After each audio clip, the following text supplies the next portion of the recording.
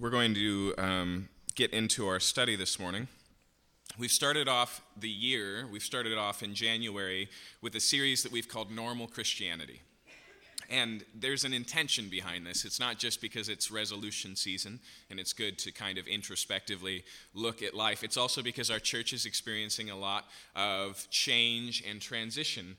And so this series is a way for us to help you understand why. What we've been looking at through this study is basically both the simplicity of the Christian life and the complexity that we naturally bring to it. I've been involved with churches in a leadership role for just over a decade now, and I've constantly found in my own understanding and in people I've talked to these inherent barriers that we put in front of us in living the Christian life. And so this is from next week's sermon, but just to illustrate, we have a tendency when we talk about the mission of the church or missionaries or missions to think of something that's over there, that's far away, that it's something that these people do for those people. But when you look at the concept biblically, the mission field is right around us. And we are all called to be missionaries in the context of our friends, of our families, of our neighbors, of our own city. On top of that, God does call some to other places to be missionaries, but we're all collectively missionaries together. And so it's not an over there thing. In the same way, and this is a little bit tongue-in-cheek, if we were to title the sermon for today, it would be Your Neighbor Lives Right Next Door. Because I find the same problem with the commandment that the Bible gives us to love your neighbor. So if you would, open up to Luke chapter 10 this morning. If you didn't bring a Bible, there's one in the back of a pew nearby you that you are welcome to use. Luke is the third gospel you'll find in the New Testament. Of course, you can always check the index at the front of the Bible to help you out.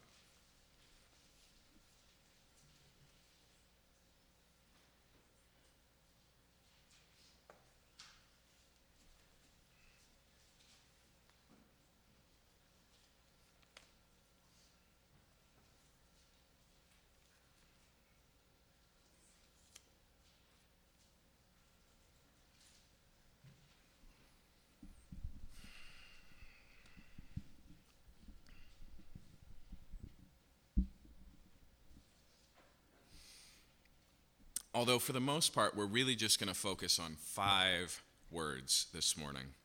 I'd like to read the entirety of this passage just to set the context for many of us to refresh our memories. If you're new to the church, if you're new to Christianity, if you've never heard this parable of Jesus before, it will give you an introduction to it. Let's go ahead and read it. We'll be looking at Luke chapter 10, starting in verse 25. And behold, a lawyer stood up and put him to the test, saying, "Teacher, what shall I do to inherit eternal life?" And he said to him, "What is written in the law? How do you read it?" And he answered, "You shall love the Lord your God with all your heart, with all your soul, and with all your strength, and with all your mind, and your neighbor as yourself." And he said to him, "You've answered correctly. Do this, and you will live." But he, desiring to justify himself, said to Jesus, "And who is my neighbor?" And Jesus replied, "A man was going down from Jerusalem to Jericho, and he fell among robbers, who stripped him, and beat him, and departed, leaving him half dead. Now by chance a priest was going down that road, and when he saw him, he passed by on the other side. So likewise a Levite, when he came to the place and saw him, passed by on the other side. But a Samaritan, as he journeyed, came to where he was, and when he saw him, he had compassion. He went to him and bound up his wounds, pouring on oil and wine. Then he set him on his own animal and brought him to an inn and took care of him. And the next day he took out 2 denarii and gave them to the innkeeper, saying, "Take care of him, and whatever more you spend I will repay when I come back." Which of these 3 do you think proved to be a neighbor to the man who fell among the robbers? And he said, "The one who showed him mercy." And Jesus said to him, You go and do likewise." Let's pray.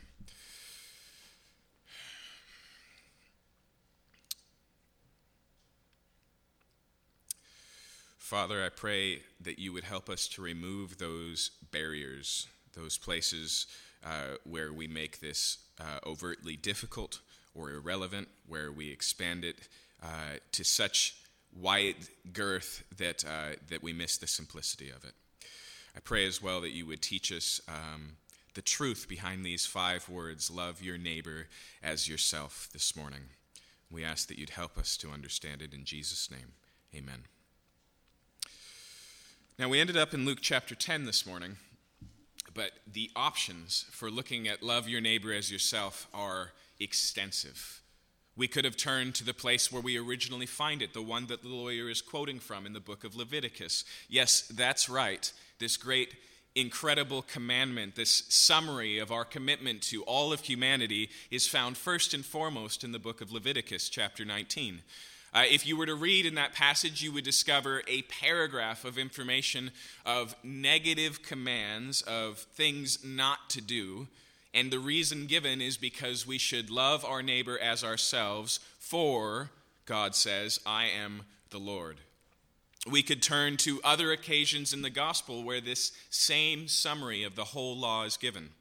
In Matthew, Jesus is asked to summarize the law, much like this, and he gives the same answer as the lawyer here. He says there are two commandments. The first, hear, O Israel, our Lord our God, our Lord is one, and you should love the Lord our God with all your heart, soul, mind, and strength. And he says, and the second is like it. You should love your neighbor as yourself. Truly, he says, on these two commands hang all the law and the prophets. He says, this is the summary. This is the sum total. This explains the entirety of what human life is meant to be. We could turn to the book of Romans, where Paul has summed up the entirety of the gospel over 11 chapters. And as he gets into the 13th chapter, as he's applying what life then should look like, he also quotes this command, and he says prior to it, owe no one anything except love. And then he quotes this passage. We could turn to the book of Galatians, where he contrasts it with a fleshly life, a life that's consumed by our own desires. And he says instead we should love our neighbor as ourselves, for that fulfills the law. Or we could turn to the book of James, where in James chapter 2, James says, if you fail at any point to love your neighbor, then you are a lawbreaker and are in need of a Savior. If you have not fulfilled the command here to love your neighbor, then you need Jesus. And if, as a Christian already receiving Jesus, you have not fulfilled your commitment to do this, then you have not yet grown into the fullness of what God has for you. So this is an essential articulation of human responsibility. And it's worth just in summary form remembering what's going on here. First, the thing to remember is that this lawyer, and don't think lawyer in the modern sense. This is lawyer in the Hebrew sense, as an expert in the Old Testament law. Okay? And so this guy doesn't have court cases that he's overseeing. He's been studying the scriptures. And so he comes with intention to test Jesus, specifically to trap Jesus. But Jesus gives the right answer, the same answer that most rabbis in Jesus' day would have given, that this sums up the whole thing. In fact, he doesn't even answer the question. He says, well, how do you read the law? He puts it in the lawyer's mouth. Jesus agrees, though, and affirms these two commandments, and he says, do this and you will live. He says, you've got it right. You understand your responsibility. Go and do it. But there's an inherent problem in that reality, something that Jesus is now trying to teach the lawyer. You see, I love this about Jesus. Here's a guy whose intention is to trap him. Here's a guy whose intentions are negative, and he still sees an opportunity to minister to this person, to teach this person, to reach out and show them their own sense of need. And he says, fine, great, you understand it, go do it. And what does Luke tell us? He says that the man, wanting to justify himself, said, and who is my neighbor? So even there, his intentions are not merely knowledge-oriented. He doesn't go, a neighbor? What's a neighbor? I have no idea what a neighbor is. How am I going to fulfill this if you don't explain? It says wanting to justify himself. In other words, he wants to narrow that responsibility to make sure he's making it over the hurdle. He wants to make sure that that definition for the word neighbor is small enough so that he can see himself as righteous, as self-righteous, as qualifying for eternal life, for salvation, for a relationship with God. And so Jesus tells the following parable. And the parable that he tells is about a man just like the lawyer, another Jew who's jumped on a bad highway, robbed, and left for dead. And then a Levite sees him, walks by, a priest sees him, walks by, and then a Samaritan, the enemy of the Jews, comes and, unlike the others who went by, risks his neck, invests personally, takes him with him, sets up a follow-up appointment, pays for everything to be healed. And then most important in this is to notice the transition. What was the question that the lawyer asked? Who is my neighbor? But listen to Jesus' question at the end of the parable. In verse 36, he says, which of these three do you think proved to be a neighbor to the man who fell among robbers? You see how he turns the question around? The man says, who is my neighbor? And he says, who was this man neighbor to? Right? He says neighbor is about who you are and not who they are. Now, by telling this story in terms of a Samaritan, he's widening the audience greatly. He's saying your neighbor includes even those who aren't like you, even those from another race. This shouldn't be any surprise from Jesus, who constantly preached, love your enemies, right? And so he sees the neighbor as a very broad category. And Jesus is not broadening the definition of neighbor, by the way. If you go all the way back to Leviticus 19 and read through the context of this command, you will find that it applies to the foreigner in the land of Israel, to the sojourner, to the poor, to anyone in context. But the problem is, oftentimes when we look at this phrase, love your neighbor as yourself, it's so broad and it's so generic that we believe in it and don't actually do it. I'll show you what I mean. I just want to look at the three things that make up this sentence this morning, love your neighbor as yourself. And we'll start with the concept of neighbor. Now, it's accurate to say here that Jesus is answering a question, where is the outer boundary of neighbor?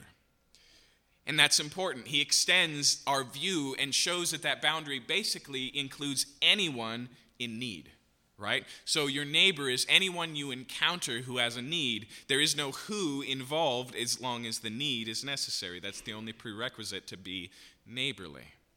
But it's also worth recognizing here that the word neighbor points us to a front door that's much closer, right? And the problem with being so familiar with the saying, to love your neighbor as yourself, is that when it remains undefined, it's undefined, right? When we leave it in just this generic, we sometimes forget the particular. And so maybe the final door of neighbor is a man you encounter on the road who you've never met, a total stranger, one from another camp, race, tribe, class, etc. But the closest neighbors are the ones that live right next door. That's what the word it means in its definition. You see, one of the problems that we have as human beings is that when we communicate, we have to do so in generalities. So, for example, when we use the word Trinity, we're using it as a shorthand for a concept.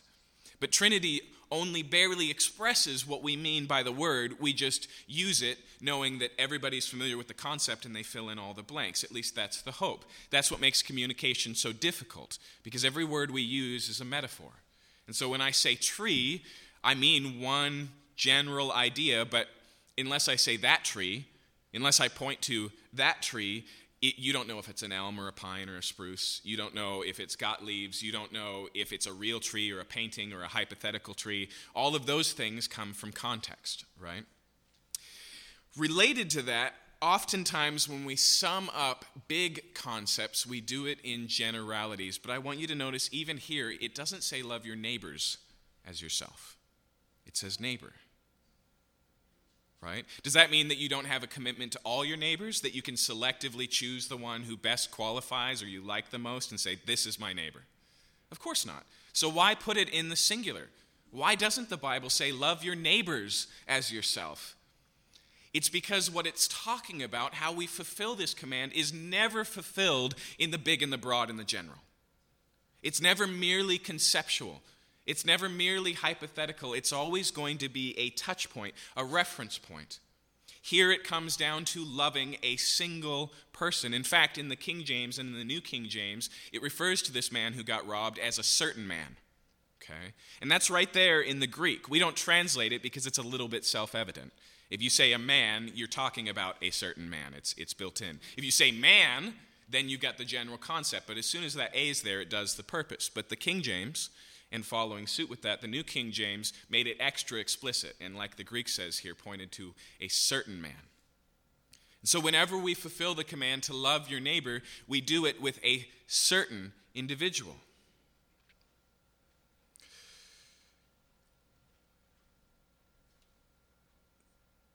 There's a reason for this. Okay, as I told you, in the book of Leviticus, God roots this command. You shall love your neighbor as yourself in who he is. He says, for I am the Lord. You shall love your neighbor as yourself, for I am Jehovah. That's what God says. In other words, that commandment and Israel's fulfillment of it was supposed to be an evidence of the character of God. And the reality of who God is always expressed in the particular, not just in generalities. And so, yes, we can recognize, as John 3:16 says, that God so loved the world that he gave his only Son. And whoever believes in him shall not perish but have everlasting life. That's a general term. It's an all-inclusive label. It includes anyone who fits in the box we label the world. But when you look at God's ministry up close, you see it in interaction with one person at a time. Now, God is infinite, the world is complex, and so that one person at a time is happening all the time, right, with many people all at the same time. But nonetheless, when you look at God, he doesn't just go, I really have a heart for humanity. And so he does this big generic gesture for humanity. Instead, we find the God who knows every hair on your head.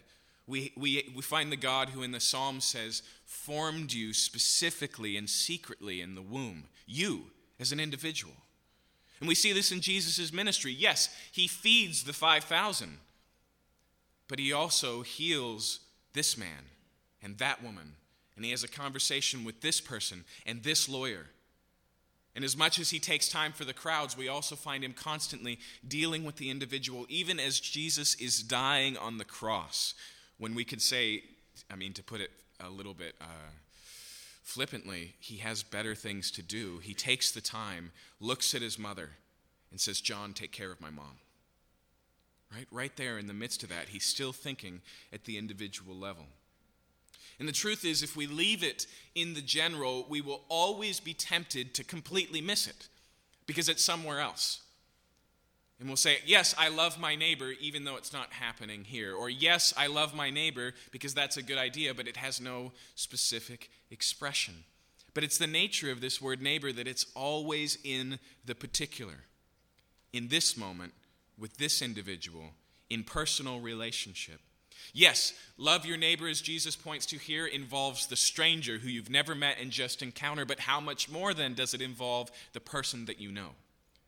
In fact, even as you look at how this word is used in the rest of the New Testament, when Paul uses it in the book of Romans, and especially when he uses it in the book of Galatians, he's talking about Christians. He says, treat one another well because you should love your neighbor. You see, sometimes we use these categories to distinguish, and so there's the church, your brothers and sisters, your family, your responsibility to them. Also, there's your neighbor. But the concept is so broad, it includes both. When you look at how it's used all the way back in Leviticus 19, you will discover it refers to your family members. Okay? And so it is broad in its category, more broad than we'd even like to recognize, but it's always specific in its application. There's a related principle to this, okay? And this is why this concept becomes so important, and it's the fact that we don't choose our neighbors. Here, listen to the words of G.K. Chesterton. He puts this well.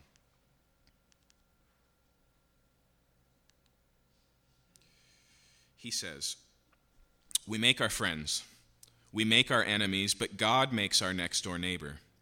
The old scriptural language showed so sharp a wisdom when it spoke, not of one's duty towards humanity, but one's duty towards one's neighbor. The duty towards humanity may often take the form of some choice which is personal or even pleasurable, but we have to love our neighbor because he is there, a much more alarming reason for a much more serious operation. You see, if anything is expressed in the concept of neighbor, it's that reality that Chesterton points to. We love him because he is there, right? And when we leave it in humanity, as he points out, we become relatively selective and we choose lots of ways to love our neighbor that are inherently pleasurable, things that we like. When you choose your neighbor, you choose the ones that are easier to love. When you love all of humanity, generally you love a specific aspect of humanity and you just use the broad label, okay?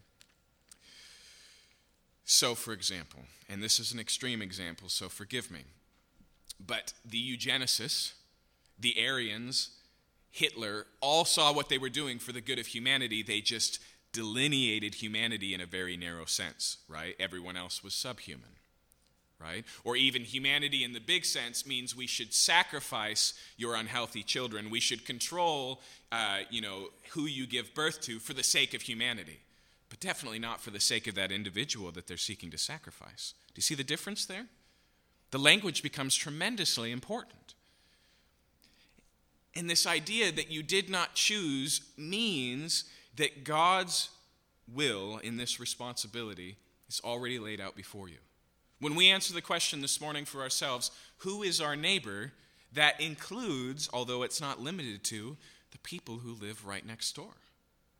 You didn't choose for them to move in. They have both the benefits and the flaws of being human, and you've probably already observed both. But when we read love your neighbor as yourself, that's who God is talking about. Your coworkers, as I mentioned in the book of Leviticus, it refers to an employer and employees and not allowing injustice to be there. Why? Because you should love your neighbor. And so the neighbors that God has called you to love are the people that you work with or work for, or the people who work for you. The people you encounter regularly, your baristas, your waiters and waitresses, the ones who you see in the normality of your life, your neighborhood. Obviously, all of these people are included, but don't forget they're included as particular individuals.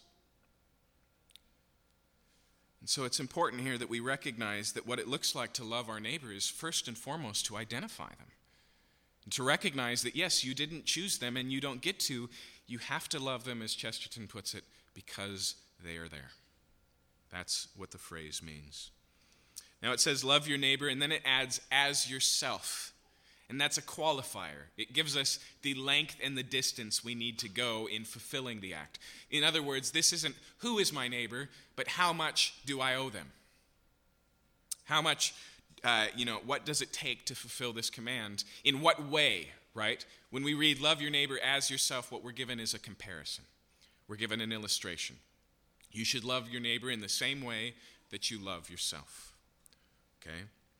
Now, this is important because the way that as yourself is always fulfilled is inherently relational. That's already implied by the concept of love, and I would say it's implied by the concept of neighbor, but it's nailed down in this phrase, as yourself. Okay, the way we see it going down in Jesus' parable is not a new aid fund started for victims of the Jericho Road.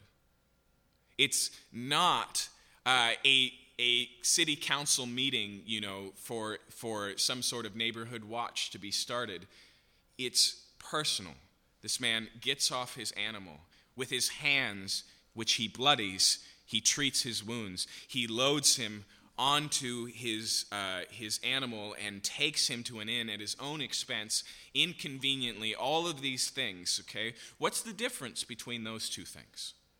Now, I want to say right up front that civil action, I want to say right up front that financial aid, all of those things are good, but they are not the full total. To put it in the words of Martin Luther King from a sermon that I'll reference in just a minute, he says very helpfully, and I appreciate this, he says that laws cannot change the heart, but they can restrain the heartless, right? And so the legal realm that we live in, making sure that laws are rightly created and rightly followed is an important way to love our neighbor, but he goes on to say, but it will not exhaust the duty, and he says what this is talking about is not the not the type of thing that can be legislated. This type of obedience is deeper than that.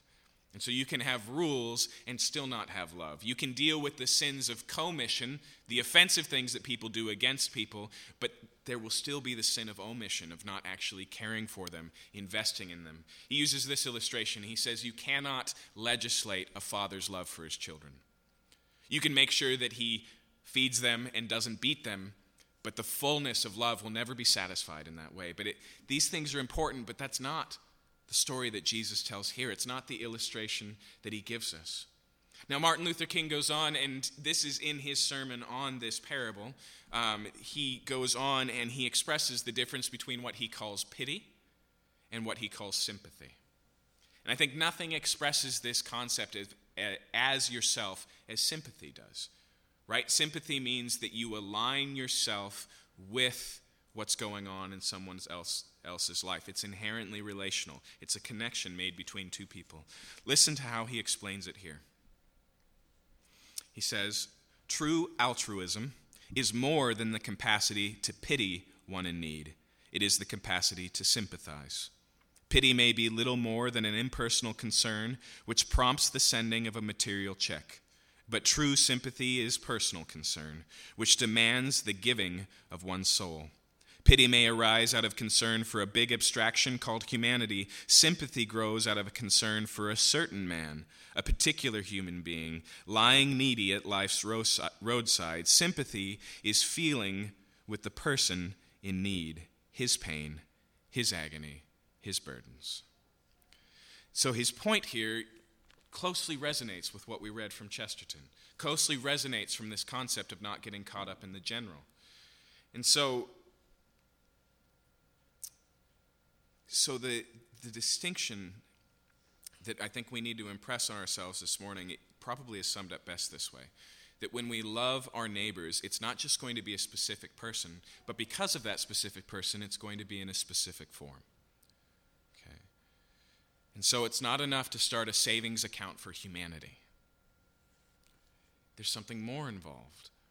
And the unique needs and the unique personality and the unique circumstances of all of your neighbors is going to lead to a unique act of love in that particular case. Now, I'm getting ahead of myself. We'll come back to love in just a second, but I want to point out that means that what this looks like is inherently thoughtful. It's not thoughtless. It's not automatic. It's not fulfilled by some sort of muscle memory or going through the motions. It's thoughtful and it's sympathetic, not just in the sense of a feeling like I'm bothered that this exists and I want to do something about it, but a feeling like this is a person like me, and if I were experiencing these things, right? This is a person like me. That's the biggest problem that the lawyer has here, is he wants to define his neighbor as merely people like him so that he's happy to help.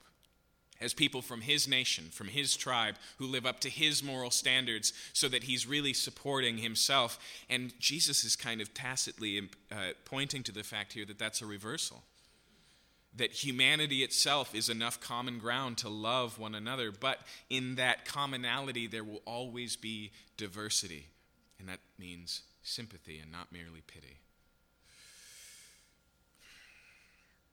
Now let's look. We've looked at your neighbor. We've looked at as yourself, but now let's look at the word love. Now, when it says you shall love your neighbor as yourself, the reason we have to spend any time talking about this is because love is another abstract and generic term. As a pastor I used to listen to pointed out, that's why we can say I love my wife and I love ice cream sundaes, right? That's definitely and obviously not the same thing. And so which is it that Jesus means here? Does he mean that we have to have a warm, pleasurable feeling about every human being we encounter? Is that what it means to love humanity? Is this just an emotional expression? Clearly not. We don't see any emotion in the man except compassion, right? It says that he saw the man and he had compassion on him, but biblically, compassion is never merely a feeling. It's always an action spurred on by a motivation. Compassion takes action. And so the love here is verbal, it's active, it's participatory. But when we answer the question, what is love, we have Who is my neighbor? How should I love him? And now, what is love? When we answer that question, the best place to look is what the Bible says about love. And in 1 John, as John is writing to his church, he gives us the definition of love. In fact, let me read it to you. This is in 1 John.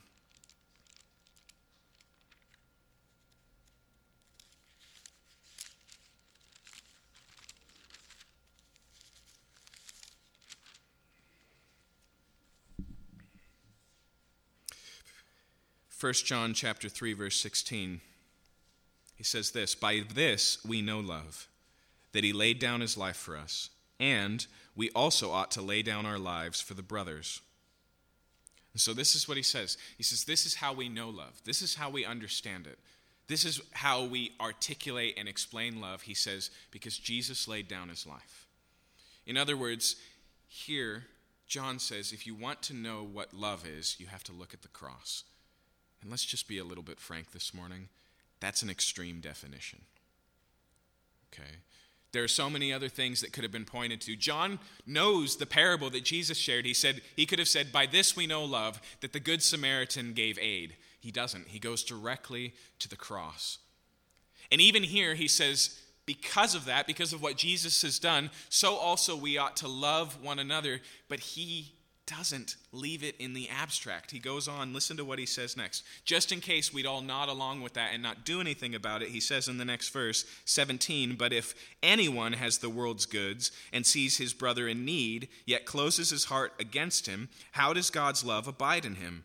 Little children, let us not love in word or in talk, but in deed or in truth." And so he takes it all the way from the highlight, the definition of, giving your life for another person, and he says, but if at the smallest level, you have food and your brother does not, and you close your heart, he says, how is the love of God in you? It's tremendously practical, even though it's huge, even though it's big, even though it's broad. And so when we look at Jesus' life, death, and resurrection on our behalf, what do we learn about love? There's two things I want to point to this morning that are involved in that. We could definitely point to the things that we've already seen. It's not just that Jesus died for humanity, he died for you. And if you see anything in Jesus' life, you see sympathy. Jesus stands at a funeral for his friend Lazarus. He sees Mary and Martha, his sisters, weeping. He knows that he's about to bring Lazarus back to life, and yet it says that Jesus wept. He felt the pain of death. He felt the horror of the reality of the human condition, and he experienced it personally. He became not merely the resolver of our suffering, but a participant in it. Okay? But the two things I want to draw your attention to that are clearly meant in this idea of love is first, intention. Jesus' death was not accidental. If Jesus had just slipped and fallen off a boat while passing over Galilee and drowned, there would be no Christianity. Christianity puts no value in death itself, even the death of Jesus Christ. It's the fact that Jesus came to die. Just a chapter before Luke 10, when Jesus shares this parable in chapter 9, it says that Jesus steadfastly set his face to go to Jerusalem. And if you read just a few verses before that, he tells his disciples, I'm going to Jerusalem to die. He says, this is what I've come to do. Here's what awaits me in Jerusalem. And he stabilizes his vision. He takes every step towards Jerusalem intentionally, purposefully, with a goal in mind, and that goal is his own death. Love is always intentional. I said earlier that it was thoughtful. That's built into the idea. It means that you have to pursue loving your neighbor. It doesn't actually just happen. It isn't just an overflow of the good person that you are. It's thoughtful. It's considerate. It goes, now, this is who my neighbor is. What does it look like to love them? Right? And then it takes steps in that direction. It's active. Jesus' death was intentional. And then obviously on top of that, it was sacrificial. And this is an important addition to make because when we read love your neighbor as yourself, oftentimes that means that we merely owe humanity bringing them up to the same level as us. And so I have food, I give them food, now we have food. And there's a sense that's, I think, completely accurate and appropriate in that. But love is inherently, by definition, more than that. It's sacrificial. In Philippians chapter 4, Paul is thanking the church of Philippi for financially supporting his ministry. And it's a very interesting place to turn because Paul says, I thank you not because I have any need. Right? He takes the one primary motivation that's always thrown at us for why we should give, why we should support need. He throws it out the window. He says, frankly, I know how to have a lot and I know how to go hungry. He says, I know the secret of contentment. I can do all things through Jesus who strengthens me. He says, as much as I appreciate your gift, without it, God's got me. Right? That's what he says. But in that passage, he says, but I rejoice that you entered into my suffering. And so what is he saying? He's saying not just that the Philippians who had gave until Paul had not. He's saying something more profound than that. He's saying the Philippians gave until they were in need like Paul, right? He's saying that their gift cost them something. He's saying that they hungered a little bit more and had a little bit less so that Paul could have something. That's what we see in the cross of Christ, his tremendous sacrifice. Loving your neighbor costs. Look at the Good Samaritan. I mean, we don't generally think about the what ifs of this parable, but if he was on the road to Jericho, he was going somewhere. And I hate to burst your bubble, but love is always an inconvenience. Always. If it restrains down to just convenience, then it falls short of what this is. Wherever this man was going, whatever plans it involved, whatever appointments he had, he lays them aside to help. Not only that, but he puts himself in danger. That's one of the points that Martin Luther King preaches in his sermon. He says that what we see here is a dangerous altruism. Now, why does he say that? Because if robbers just jumped this guy and left him for dead, they might still be around. The Jericho Road is not a place where you want to lean over and focus on a body and deal with wounds and leave yourself wide open. Not only that, but it's very possible, you've probably seen it in the movies, maybe this whole thing's a trap. Maybe that man is only there, not actually in pain, but looking like it to slow down people so that they could be robbed. But he takes all of that danger upon himself willingly and fully. Think back to your elementary days. Not every occasion where there was a bully was there an equal and opposite strong guy to stand in the way, right? Sometimes the person who stood up for the bullied was putting themselves in the position of becoming the bullied. That's what love looks like. It's often dangerous. Obviously here, it's not just sacrificial in these two ways, but it's financially sacrificial. This guy takes a hit at the bank account. He takes from his own inventory of oil and wine, which were medicinal in those days, were used to treat wounds. He takes him to an inn and pays for him to be taken care of, and he says, and if he accrues anything else, I'll be back to pay that. In all of these ways, we see sacrifice.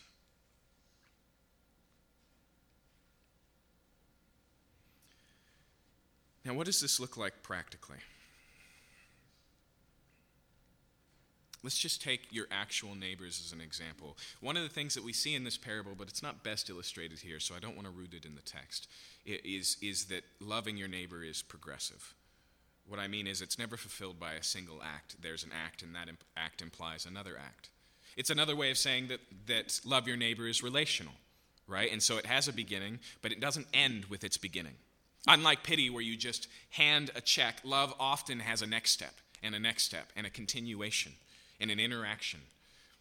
And so I find it helpful, generally, in trying to do what God has called me to ask, where am I at now, and what is the next step?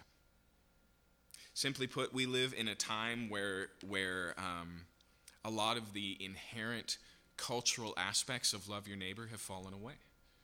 And so I don't mean this as a terrible accusation, as a criticism, but do you know your neighbors?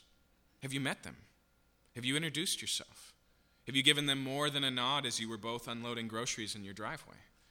Right? I'm not saying this is not an aha moment, so I can slam you now. It's just There's your beginning. That's where it starts. With your coworkers, the question's the same. Where are you at in the process of loving them? What would it look like today to love this person, knowing where they're at? If they're in the midst of a hardship, if you don't really know them that well, sometimes love is investigative. It asks questions. It listens. This intentionality and the fact of process and progression, this idea that you have to start somewhere, here's where it enters in for us as a church collectively, okay? Because it's hard to love your neighbor as an organization, okay?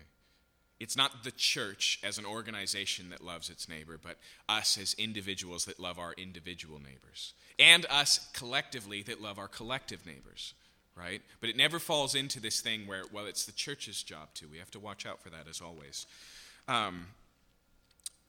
We are seeking to press into this deeper at the home group level. Here's what I mean. This year, our home groups are going to select a community of neighbors to love, to walk this out, to be intentional, to continuously ask this question, what does it look like now? What does it look like today? To find our neighbors, to know our neighbors, to serve our neighbors, to love our neighbors. And it has the added benefits of what we learned last week, which is everything God calls us to do, he calls us to do it together. That's what it means to be the church. And so at the level of home group, we're asking you to select your neighbors, and it doesn't have to be a neighbor of need. It doesn't have to be an elderly care facility or a halfway home. It doesn't have to be impoverished neighbors, but just neighbors, a community. And then just come up with a plan as individuals and collectively to press into that community, to love that community, to demonstrate and to show this. And one of the reasons that I want to do this together is because when we learn to do it together, we know how to do it as individuals. And I've discovered this to be the case. Frankly put, I'm a much better pastor because I have a wife. And so I've learned what love has to look like to survive, and it's made me a better lover of people who I'm not married to. I'm sure you've had similar experiences. You work out things in one level, and you see how it applies more broadly.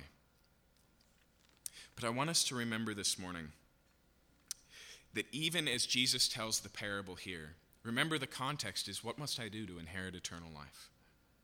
Jesus lays it out and says simply, do these two things: love God fully, love your neighbor as yourself. But even the lawyer himself knows he can't fulfill that. Even the lawyer himself knows he can't live up to it. You see, there's a sense where in Jesus is telling this parable, he's not just trying to get him to behave like the Good Samaritan. He's trying to get him to recognize that he is the man on the side of the road. He's the one in need of help. Nothing creates sympathy in you like understanding that you also are one in need. And when the Bible constantly points us to the needs out there, it always reminds us of the needs here. That's why John doesn't say if you turn away the hungry, he doesn't say you don't love. He says, how can the love of God be in you? He says our actions towards other evidence the reality of God's love in our own life. Us being pouring into other people's lives demonstrates that we're a receptacle being poured into. That's the principle that's being pointed to. The thing is, you cannot love your neighbor enough to qualify for a relationship with God. You've already fallen short of it. You'll continue to. But when you understand God's love for you, that if you will, that we're the ones needy and dying on the road, left for dead, if you understand that we're desperate for the help of God, and then you understand how much that help has been fully and completely available in Jesus Christ, it creates sympathy. Not manufactures it, not fakes it. It just creates it because you see one of the traits of your neighbor, of humanity in general. One of the things that's built into what it means to be human in a fallen world is need. And that without help, all is lost. And then on top of that, you realize that because God took care of things in Jesus Christ, that help is readily available. And so when he says here, wanting to justify himself, who is my neighbor? Don't make the same mistake. Don't do this wanting to justify yourself, but instead recognizing that you've been forgiven. Instead recognizing that in your tremendous sense of need, that all we like sheep have gone astray, each to his own way, but the Lord laid our iniquities on his shoulders. When you recognize that we were poor, and Jesus being rich became poor so that we might be rich. When you understand all that God has done for you, the concept of love your neighbors starts to fall into place, not merely as a duty, but a natural next step. But even when it's there, you have to specify. You have to narrow your field. You have to be particular and intentional. You have to ask the questions, who is my neighbor? How can I love them? Let's pray.